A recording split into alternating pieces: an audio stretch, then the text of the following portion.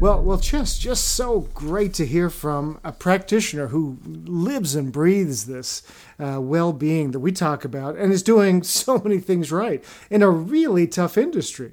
You start thinking about, how much construction industry worries about physical safety. Well, now they're worrying just as much about psychological safety. Yeah, I love their rooms, and they tested it. The they just didn't rooms, do it. yeah. The well-being rooms, yeah, and how many people showed up and had the conversations, and they were surprised at how much use they got, and then they've put it in other places as well. A simple thing you can do, right? Just exactly. And in England, place. You put in the tea kettle. In the kettle and biscuits. Maybe in the South, you put in, in the U.S., you put in sweet tea. And grits. Yeah, and grits. Yeah. But wherever you are, you put in what's comfortable. Yeah. Yeah. I was really surprised, and I hadn't thought about in her industry how, the stress and suicide levels and how that had impacted them, whether friends and family or on the job, and the public. People at railway stations and bridges and so on, that the training there was really helpful. Gosh, you're an employee and you see somebody on a bridge, what do you do? And of course, the stress that brings.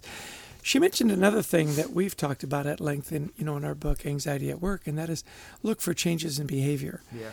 And she gave quite a list, which was great. Those simple signs of mental distress. Yeah. Exactly. And then what's your role as a leader is not to fix it, is to say, how are you doing? No, how are you doing really? How are things at home? That she said listening can make a big difference, but also pointing people to the right resources. She came back to listening several times. Yeah. And sharing, which I thought was interesting. Listening and sharing were really at the top of her list. Share if you don't feel well or you feel like rubbish, as she said, don't be afraid to tell people that. And I thought that was very revealing as well. And if you remember how they found out that they had a problem, they surveyed people and they found that, stress was this huge issue. And good for the executives, they said, instead of saying, yeah, it is, that's our industry, they said, well, what can we do about it? And I love that because so many times we get, we work with organizations that say, yeah, we're high tech, we're finance, we're whatever. That's just the nature of our industry. And they said, it doesn't have to be. I want to share a quick story with you, and there's not any names or titles, so it's safe. But my brother worked in the forestry industry up in Canada, and they were having ridiculous safety issues. And so they'd go through, people were getting killed, by trees falling on them and, chainsaws and so on.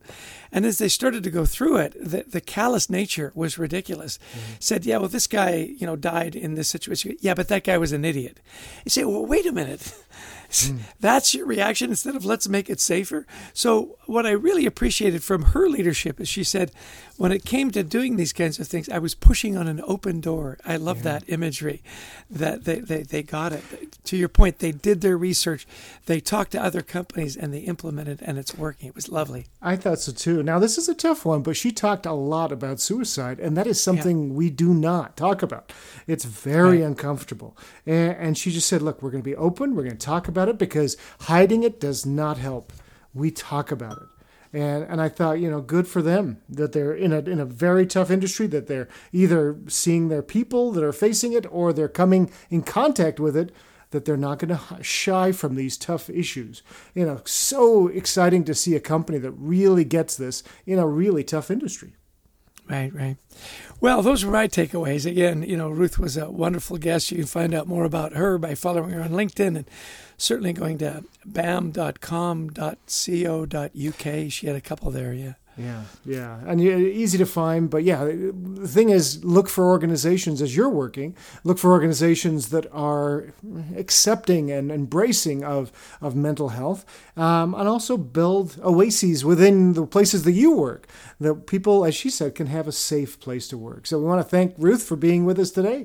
Big thanks to our producer, Brent Klein, to Christy Lawrence, who helps us find such amazing guests, and to all of you who have listened in. Yeah, and if you like the podcast, please share it with friends and family. We'd love you to visit thecultureworks.com for some free resources to help you and your team and your culture thrive. We also love speaking, so if you're looking for a good virtual speaker or a keynote speaker on the topics of culture, teamwork, resilience, please give us a call, and we'd love to speak at your event. And then I think there's a book that you usually promote. There is right a at the end book, of the podcast. yes. It's called, The Anxiety at Work. There we go. Yeah, great book, best-selling book. Yes, Chester and I, you're probably wondering, was it a bestseller? Chester and I wouldn't want to, pat ourselves on the back, but yes, it was. Yes, so, yeah. So, listen, have a great week. Tune in again. We drop our podcast every Wednesday. We hope you have a week full of joy and gratitude and, most of all, good mental health. Take care.